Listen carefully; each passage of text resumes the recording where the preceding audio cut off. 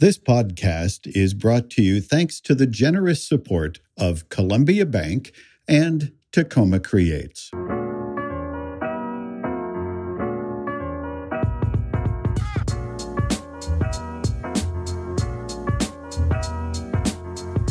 Hi, welcome to a podcast from Tacoma Arts Live. My name is David Fisher. I'm Executive Director and Co-Producing Artistic Director at Tacoma Arts Live. And this podcast is the beginning of a series of programs that will focus on our theater production work. There'll be 4 of these programs a year, and we'll dive into a specific production and the social positioning of each show. Today's episode is about Tribes by Nina Raine, and it's running November 4 through 21st at Tacoma's Theater on the Square. And today we'll be joined by director Louis Hobson and the lead in the show, Michelle Mary Schaefer. And we'll have a special interpretation, ASL interpretation and voicing for Michelle by Natalie Collins. And we'd like to thank our sponsor, Columbia Bank, for this series, for their support. We really appreciate Columbia Bank and all they do in our community. They're a generous sponsor of nonprofits. In addition, we'd like to thank Tacoma Creates for their support of this podcast. I'd also like to acknowledge Brett Carr, who is our partner in theater production, and he serves as co-producing artistic director as well.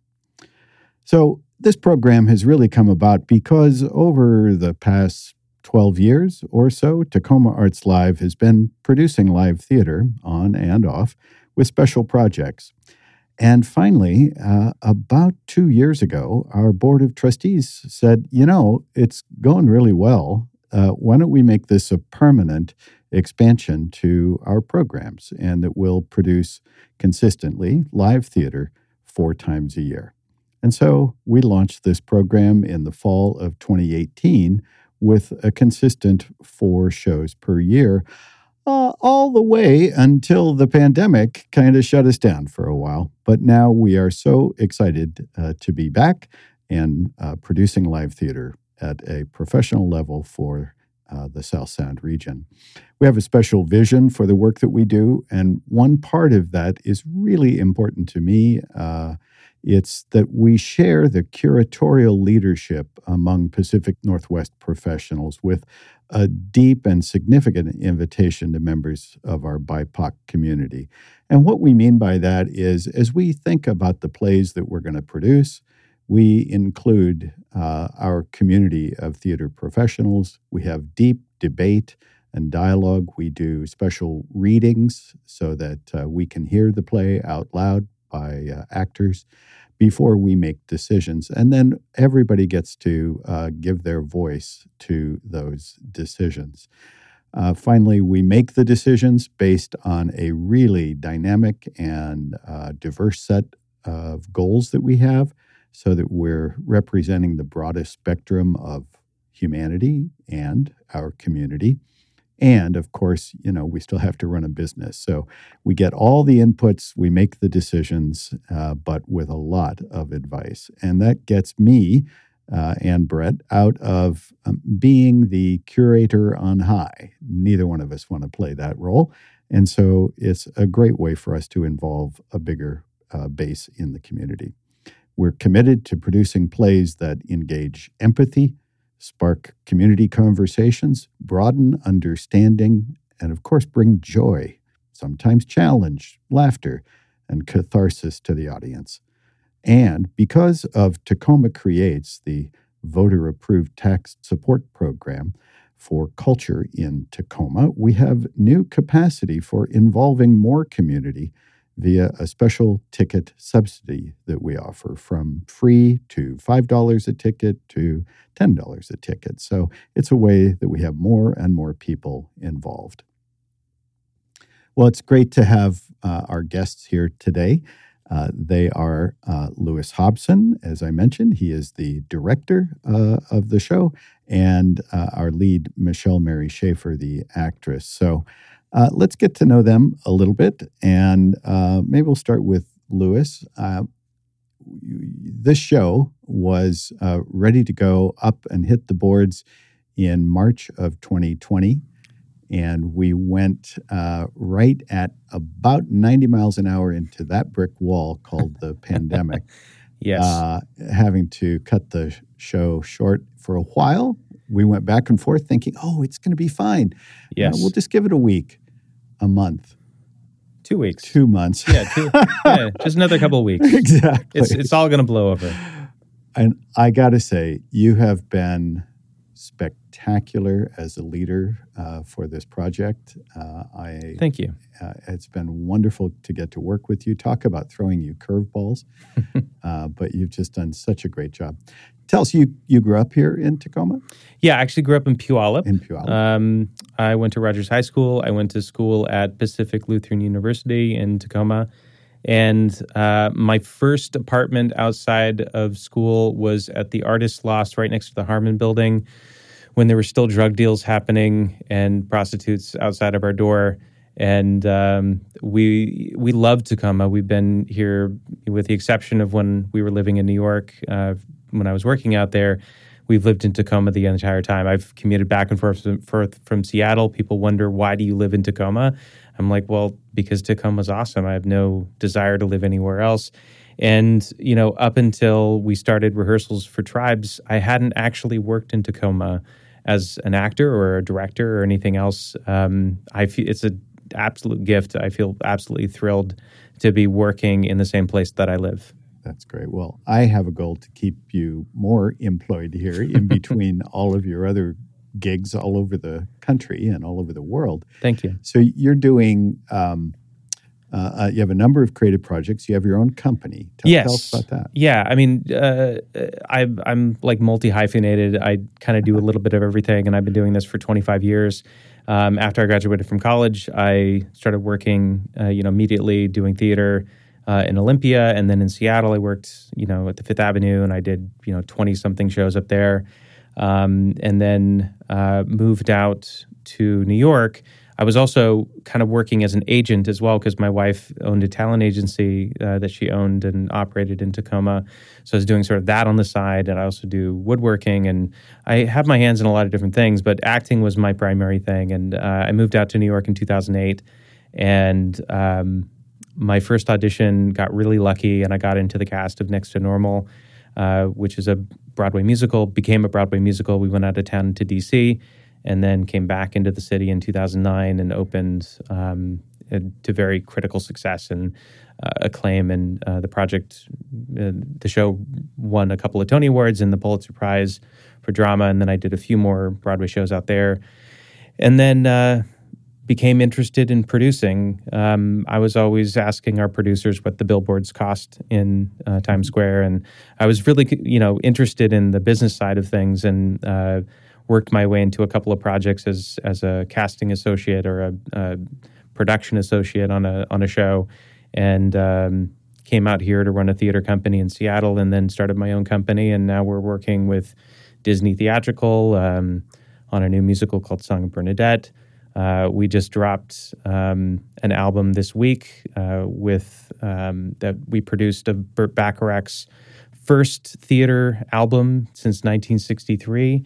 His Promises, Promises show that he did then.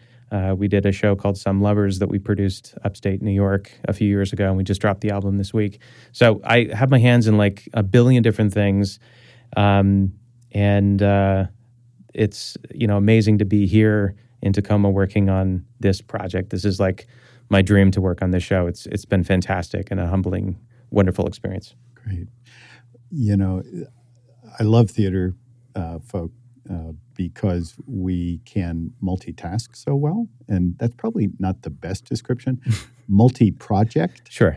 So well, because that's how we grow up, I mean, you're either in a show, rehearsing, auditioning for the next one, closing the one that you're in, reading, participating in creative development, et cetera, et cetera, et cetera. And so you are living and breathing that. And I just love the fact that you're based here in Tacoma. Yeah.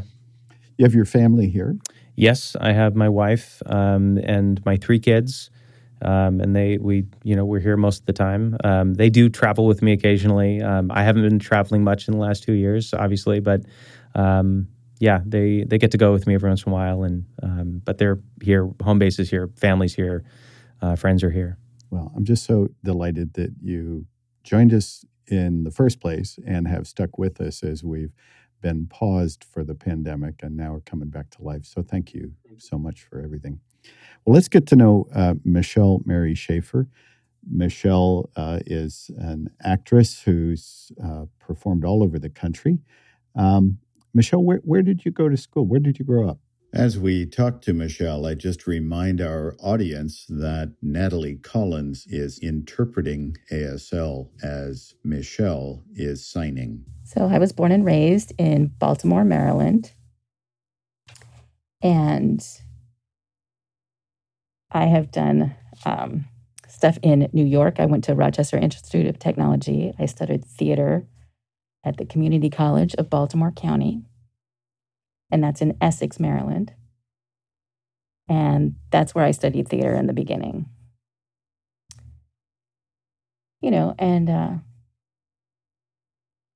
So my whole job is, to learn about theater, but I also got a degree in finance and communication as well.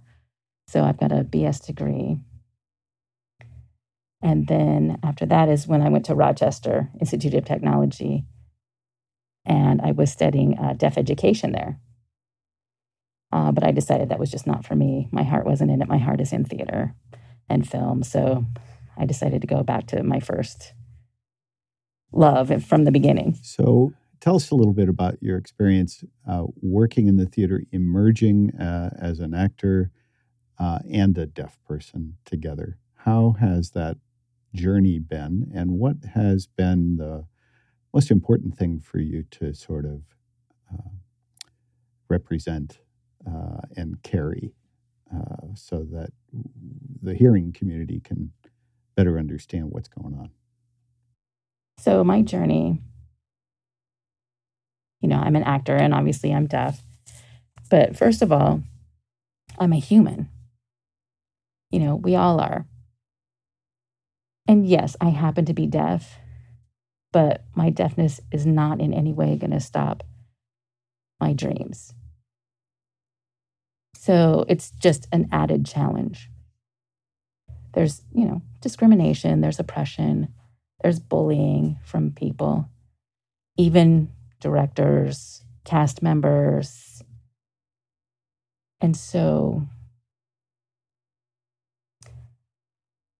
I feel like I've been very lucky and very blessed being around a lot of wonderful people who recognize my skill and my desire. And, coming to different roles, I feel like there are a lot of opportunities for deaf people. And so there's a lot of authentic stories to be told for deaf people and for us to be represented. And so I just cherish that challenge. You are doing a magnificent job in this production and the rehearsals that I've sat in on. And you have also played in plays that are not about a deaf experience. Mm-hmm. And that's another kind of opportunity, it seems to me, for you to let your humanity show up and show the complexity that has nothing to do with the fact that you're being deaf, right? How has that been? I know you were in a production of Hamlet, but some other projects too. So what's that been like, and is that different than being in a play that focuses on the deaf? So when I get a role that's not focused on the deaf, like you said with Hamlet, mm-hmm. We're talking powerful, because that role is not about hearing. It's not about being deaf. Mm-hmm. it's about the character, the humanity of that character, the feelings, the emotions of Hamlet. Same as with Hannah in another play that I did, Sarah. So yeah, so it was about fear, and it wasn't about deafness. So it was a beautiful play. And again, like I said, it wasn't about deafness. Yeah. It's just, I love playing characters. They don't have to be deaf. Mm-hmm. You know, it's just a small portion of who I am. You know, and the same with Tribes and Children of a Lesser God. Those are very important to teach and show relationships, you know, about understanding and communicating. And it's not necessarily about the deafness. It's about whether people can understand me. So that's the kind of theater that I like to do. So I think it's time for a lot more plays and projects to be written by deaf people. And so it's time. It's time. That is something I've been working on. You know, I think we need to share more stories about our culture and our lived experience compared with hearing people. You know, and a lot of hearing people just don't know those stories. Right. Well, it also, what I love about what you're saying is that it's this beautiful opportunity to confront a hearing audience with a different way of hearing, with a different way of experiencing humanity, that because they're not hearing, they have to work a little harder.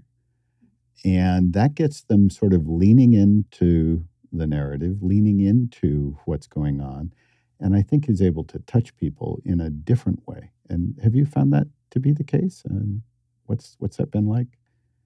So I like for the audiences to not, like they're not, like sometimes they're thinking yes, but I mean, it's what they're doing, but I want them to sit there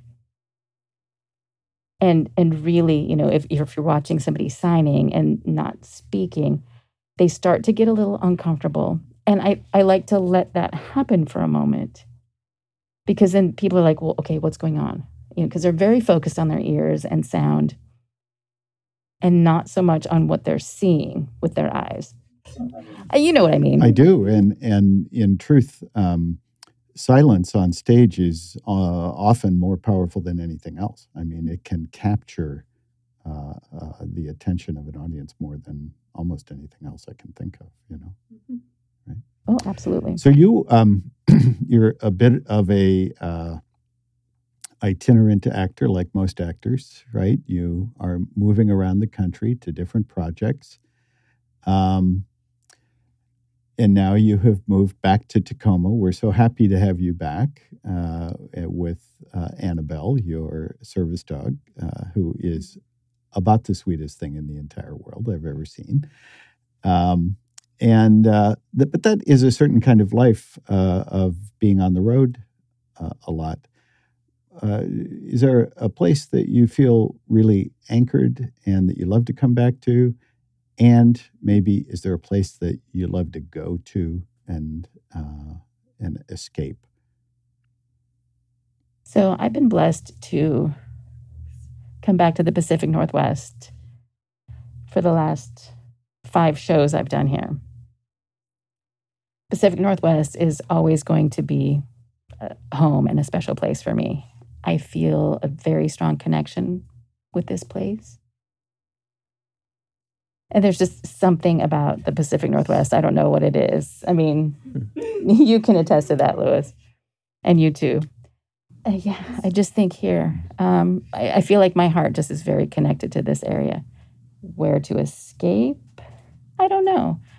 I would really like to do, some artistic theater and perhaps film. I would love to work in London. Great. We'll put that out in the universe here for you. We have 4 people here in the room who are completely dedicated to the Pacific Northwest, and gotta love that. Okay, well, let's talk a little bit about this play in particular. So this play, again, is Tribes by Nina Raine. Louis, why don't you tell us where you're coming from and how you're thinking of this play? All right. Well, the play is about this family, Jewish family in England that has a deaf child. In the original script, it's a deaf son, but we started the process being open for gender for a lot of these roles, and also approached some color-conscious casting on one of the roles. Just being completely open for what this play could be in this moment, in this time. But the play, in first reading it, felt a tremendous responsibility to, especially in this moment, to represent deaf culture correctly. This is a play by a hearing artist for a hearing audience, but we've endeavored to create an experience that is intersectional, both for our hearing audience and our deaf audience. It's not going to be perfect. It's not only for a deaf audience. It's not only for a hearing audience, but we're trying to create something that is rich and powerful and of substance for people coming at it from different angles. The play has a lot of amazing, wonderful themes that I think are incredibly relevant to today. This idea of tribalism in this family, in different cultures like deaf culture, conservative, liberal. There's so many different tribes that are sort of carved out in this play that I think is relevant and parallel to what's happening in the world that we live in now, and how language helps define these different tribes. Or divide them. Yeah, or divides them. I mean, language is like a hammer. It can be used as a tool. It can be used as a weapon. And I think this play is so much about language. But I think in really diving into the play and looking at what's underneath of everything, to me, Tribes is about not just language, but communication. I had this great acting teacher in New York who used to say to me that the mind doesn't have words. The mind doesn't have words. And I chewed on that for a long time. I wrote it down in my journal. The mind doesn't have like letters and words in there, I don't think, for me anyway. It's ideas, it's emotions, it's notions that we then attach to these sounds and syllables and consonants that becomes language. But how do we get that thing that's inside of us, especially for a character that hasn't been given a language? How do they communicate? And how do we communicate with one another? I speak English. I'm not a deaf person. I haven't grown up in a deaf household. I have problems communicating what's inside of me using my language. Some of the words like love don't really make sense to me because I love sandwiches and I love my wife and I love my children and I love ice cream. Love is the same word every single time. There's something inside of each of us that needs to get out and communicate it to another person. And I think that that's the beauty of this play, is all these people are seeking connection, seeking to communicate. It also seems to me that the family, particularly the parents, are working really hard to keep the family in behind a wall. And, in some ways that wall has meant that one of the characters is not thriving academically or thriving in his job. Another one is, they're walking around in their robes and underwear throughout a lot of the show. And we should say for families, it is a salty play. There is a lot of spicy language in this play. And, part of that from the tribalism is that we develop our own our own rules within the family, right? Yeah. But I guess where I was going with the wall is, in a way, they wall off Billy from creating another tribe. Is that kind of how you see it, Michelle? As we talk to Michelle, I just remind our audience that Natalie Collins is interpreting ASL as Michelle is signing. Yeah, I have a lot of thoughts about the play. But so there's a lot of deaf and hard of hearing people, kids and adults, who grow up with hearing parents. And so this story will obviously resonate with those people. So Billy's family, similar to my family? No, not really. But there's a lot of emotion with different kinds of theater, and there's some empowerment and open-mindedness that comes with understanding that the family that we have is part of everyone's story, and so that connects all of us together. So I think it helps people to maybe accept one another and respect each other. So that's kind of what I get from Tribes. That's great. And that, I think that is one of the big outcomes. It's kind of a long road to get there. And, you know, as I was saying, the parents have made this choice. And I don't know, Louis, do you think they're in some ways making the choice to wall off the family to protect them? Yes, I think it's worth noting, just as you walk into the theater and you're sitting down for the first time, that the synopsis sort of the play is that the family has chosen not to let Billy learn sign language, and she must learn to communicate with people using her voice and by reading their lips. And so she's sort of been walled off from this deaf community because her family feels like she's not going to grow as a human being. She needs to learn how to live in the world and not this sort of deaf world that is somehow adjacent to their experience in their world. And all of that sort of changes. The world is sort of turned upside down for her when she meets Sylvia at a deaf function that she meets early on in the play, who is hard of hearing. And we find this out throughout the play that because of a genetic condition, she's losing her hearing, and over the course of the play, she loses the ability to hear. And so they sort of not even trade places in the sense. Sylvia knows ASL and teaches Billy ASL, and Sylvia's sort of losing her footing because she's lost this thing that she's been so used to and not quite ready to enter the deaf world. So it's an interesting sort of exploration, and I think it's worth noting that we reached out to a lot of people within the deaf community on this to make sure that we got input from the deaf community, because I am not deaf and I didn't grow up CODA. I'm not hard of hearing, but I wanted to bring that perspective into the room as much as we can. We're bringing in a director of ASL. We have several interpreters that will be on stage, not to the side. And at every single performance, we have projections of text.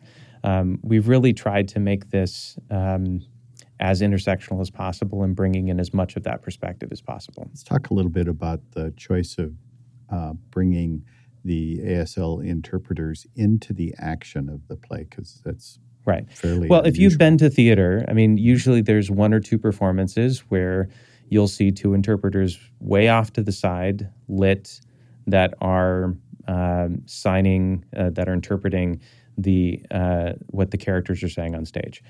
And one of the first things that we sort of asked is like, well, if we want this piece to be intersectional and accessible to a deaf audience, then every single performance should be have that interpreter or multiple interpreters to make the show accessible to them. And then we went one step further and said, well, what if they're on stage and they're part of the play rather than something off to the side as like an accommodation, right? There's a difference between making an accommodation and making something intersectional and accessible. So that was one of the first choices that we made. And then artistically, we started to ask the question of like, well, what things should be interpreted through sign? What things should be up on the screen as text? Obviously, when the characters of Billy and Sylvia are signing, the hearing audience who doesn't, and maybe even some of the deaf audience that don't sign. Let's say that that's also a possibility, that we wanted that to be visible and understandable to the audience. And so we've sort of chosen to use both modalities and also comfortable with uncomfortability. I think Michelle said when hearing people are around people who are signing, they don't know what's going on. They get a little uncomfortable, and that's okay, and that's good. And so there's a few moments in the play where Billy and Sylvia are signing, and unless you know ASL, you're not going to know what they're saying, and that's okay. Right. Again, the audience leaning in, even with confusion or a desire to learn. Yes, because the deaf audience is sitting in the audience in a much bigger boat that they aren't picking up everything. Absolutely. And our point is not to sign every single word in the play, not to interpret every single word in the play, because there's so much crosstalk. The point in this piece is that there's so much language, that it's these people like to talk, and they like to talk over each other, and they're not actually communicating sometimes. They just like the sound of their own voices.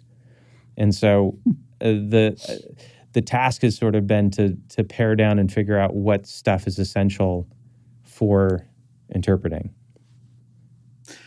Making those choices, I think, is such a great way, as I've been saying, to get the audience to perk up and stay engaged. You know, if everything is spoon-fed across the spectrum, it's like there's no curiosity. There's no engagement and excitement in trying to figure out, as an audience member, what's going on. Yeah. And in this play, with so many characters and so much history behind all of those characters, there is a lot going on in this thing. So I think it's well, fantastic. and I'm just interested in Michelle's perspective too. We talked about this when we sat down in New York before we started rehearsals, because I was curious as to how do you like to consume theater. We talked about Deaf West, which famously does like musicals with interpreters behind the actors, and you had said something interesting about that you'd rather watch the show with your phone up because you'll have like the text rolling across your phone rather than watching the interpreters, because that's another layer of performance. You'd rather watch the actors. Am I remembering that incorrectly? As we talk to Michelle, I just remind our audience that Natalie Collins is interpreting ASL as Michelle is signing. No, that's correct. You're right. So for me, I personally would rather watch the actors with text captions so that I understand what the line is, and then I can watch what the actor is doing. So often with like Deaf West, I mean, it's very cool that they have the shadowing, but then you miss some stuff. With an interpreter off to the side, that's problematic, because why even go to the theater? Because then you're just looking over at the interpreter and not the actors.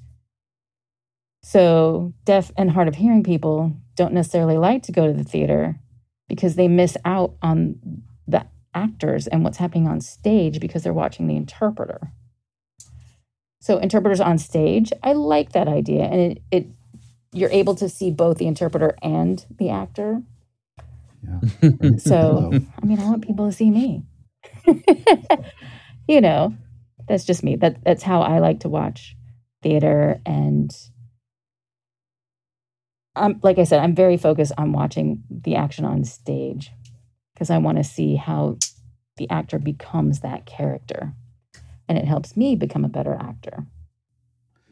I think the hearing audience can connect with these ideas a little bit for those who have attended opera with subtitles or supertitles, how difficult and frustrating that is to be looking up, trying to get the interpretation of the line, not miss the emotions coming at you, and being torn at that all the time. And that's the experience you have all the time with signing, right? So I get that. You want the details of the content and the emotions of the content at the same time.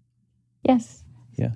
Yeah. And it's very challenging to please everyone. So that is an issue. Yeah, you can't please everyone, but we're going to try. Yeah.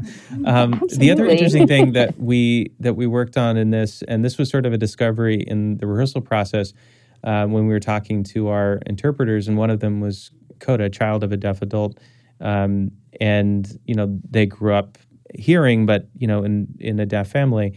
And one of the things that they were really interested in working on was interpreting music. And there is a lot of music. The playwright uses classical music specifically, for most part, as transitional things. As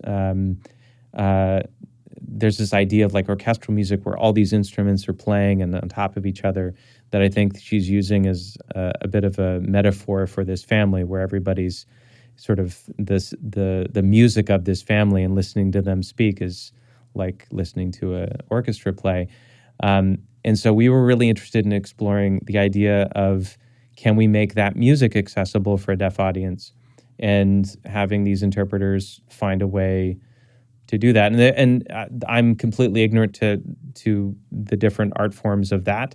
But, in talking to people and doing a little bit of research, we want to see if we can accomplish that as well in this piece. Fantastic. So identity shows up beyond the deaf and the hearing in some of the choices that the company has made. Again, Billy was written as a male role. We have the blessing of having Michelle in the role. And then that created a question about who the love interest would be for Billy. And so talk about that, because there's another whole set of identity questions and intersectionality around some of the other choices that are going on. Yeah, it was something that we took very seriously. And, we looked at the family and looked at, can we think about this family in a different intersection or culture? But we looked at identity perspectives, so that's what we did. With Michelle, it was when we started to work on, I talked to Margaret Lane in Seattle, a casting director up there, and she suggested Michelle and other people because she had played the role many times. And actually, it's really funny. How many times have you played the role, Michelle? This is going to be my 5th time playing Billy. Right. And my final one as well. Great. I get your final performance. This is very exciting. I'm very excited about this. But you've actually played Billy as a male identifying character. Yes. Yeah, so that's interesting to me. I cut my hair and I wore a binder. And I had to learn how to stand and walk and sit like a man and sign that way. So that was an interesting experience. But now, as a woman, I'm excited to play this way. So I'm really curious about what you just said, because we've never talked about this before. What's the difference between signing as a woman and signing as a man? So I personally, with my wrists, they're a little looser, so I made them a little tighter and put my shoulders back a little more when I signed, just to be a little more aggressive rather than like, hey, with the, I don't know. You can see the difference. It's hard to explain it. No, I've never thought about it before. Yeah, that's funny. Oh, yeah. And so standing. She's standing up right now showing us. Standing with my legs apart and my shoulders back is how I would do it as a male identifying. So my hip placement, but as a woman, I would tend to be a little, And then she's have my beveling, hip off to one giving us a side. bevel. So, Popping yeah.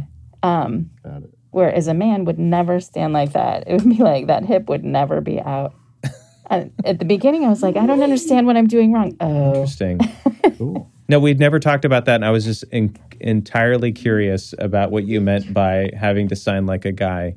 So that's fantastic. So you've done this, now this is your 5th time. Each time learning, changing, doing things differently. And like yes. in the process, I know for me, because I've done a few roles multiple times, the second time around, I go, oh, how did I miss that the first time? Oh, yeah, absolutely. Yeah. What I've had that idiot was experience. I? Well, I don't want to give too much of the play away, though. Have you had that experience, though? Yes, I have. And sometimes I'll overlook something the first time and the second time be like, oh, I cannot believe that. Yeah. Or, maybe it depends on who I'm working with, who my Sylvie is. If we connect really strongly or with the brother character, so there's different layers. So it depends on who I'm acting with and how those change. Sure. So it changes how I approach Billy. So everything, each time I do it, it's new and it adds a little something to it. So it makes it fun. And, having a good director. Thank you. And still having fun with it. Yeah. And, we looked through the script and there's like maybe 1 or 2 lines that are like the way that the father talks to the male version of the Billy. That line makes sense, but maybe not to the female version of Billy.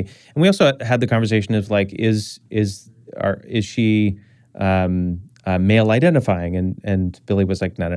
Or Michelle was like, no. I think that I want to play her as a girl who is female identifying. And then we looked at Sylvia and said, well, should we switch the gender there?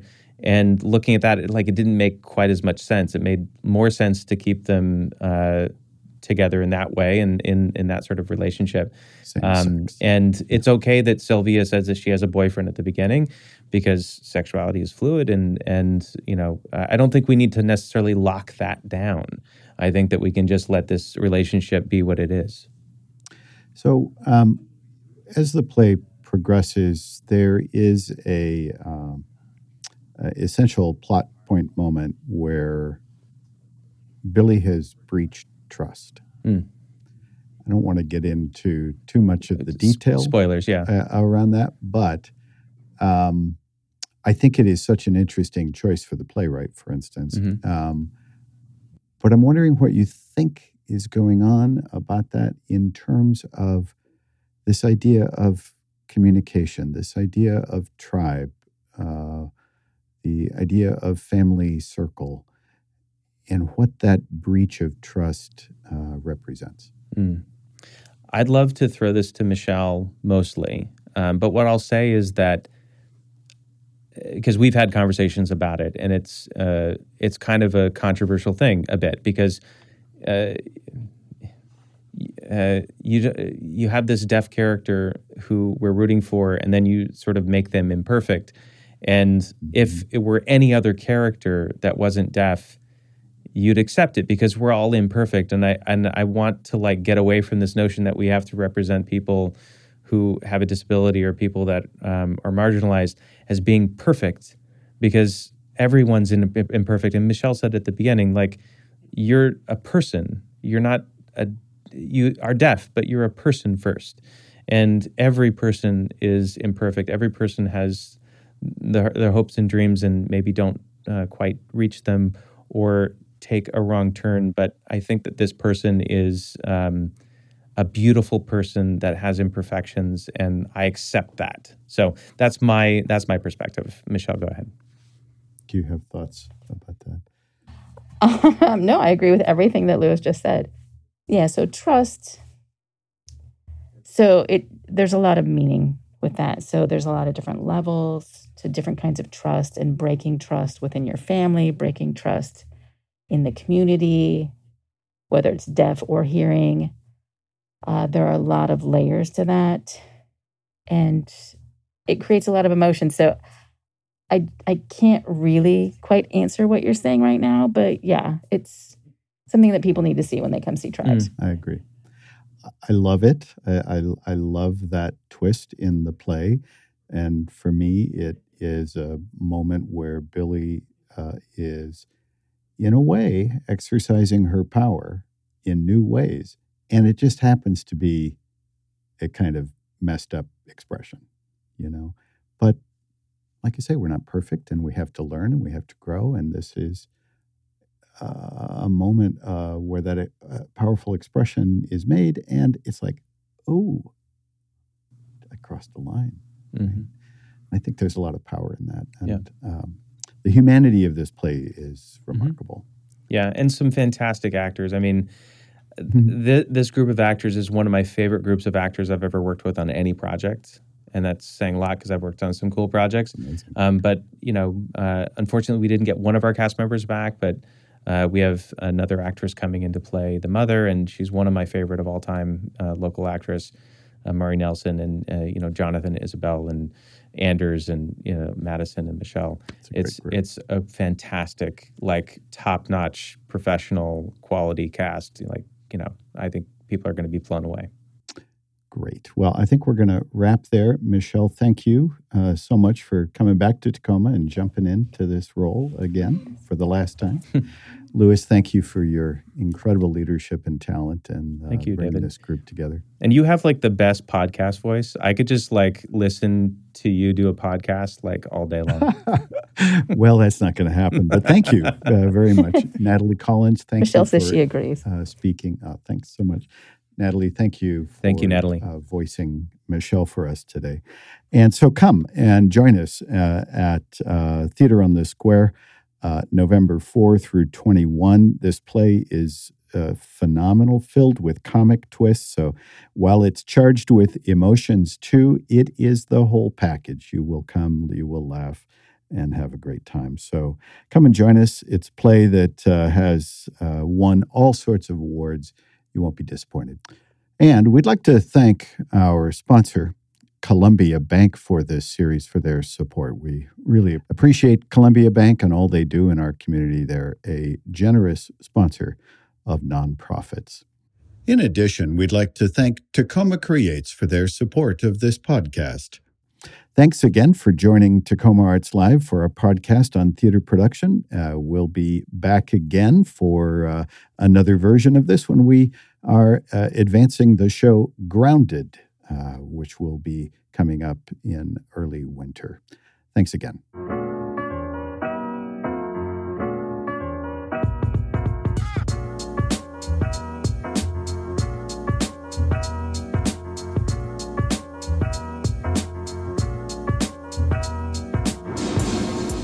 This program is brought to you by On Purpose Recordings. Created and produced by Chris Blunt. Mixed and edited by Geoff Gibbs.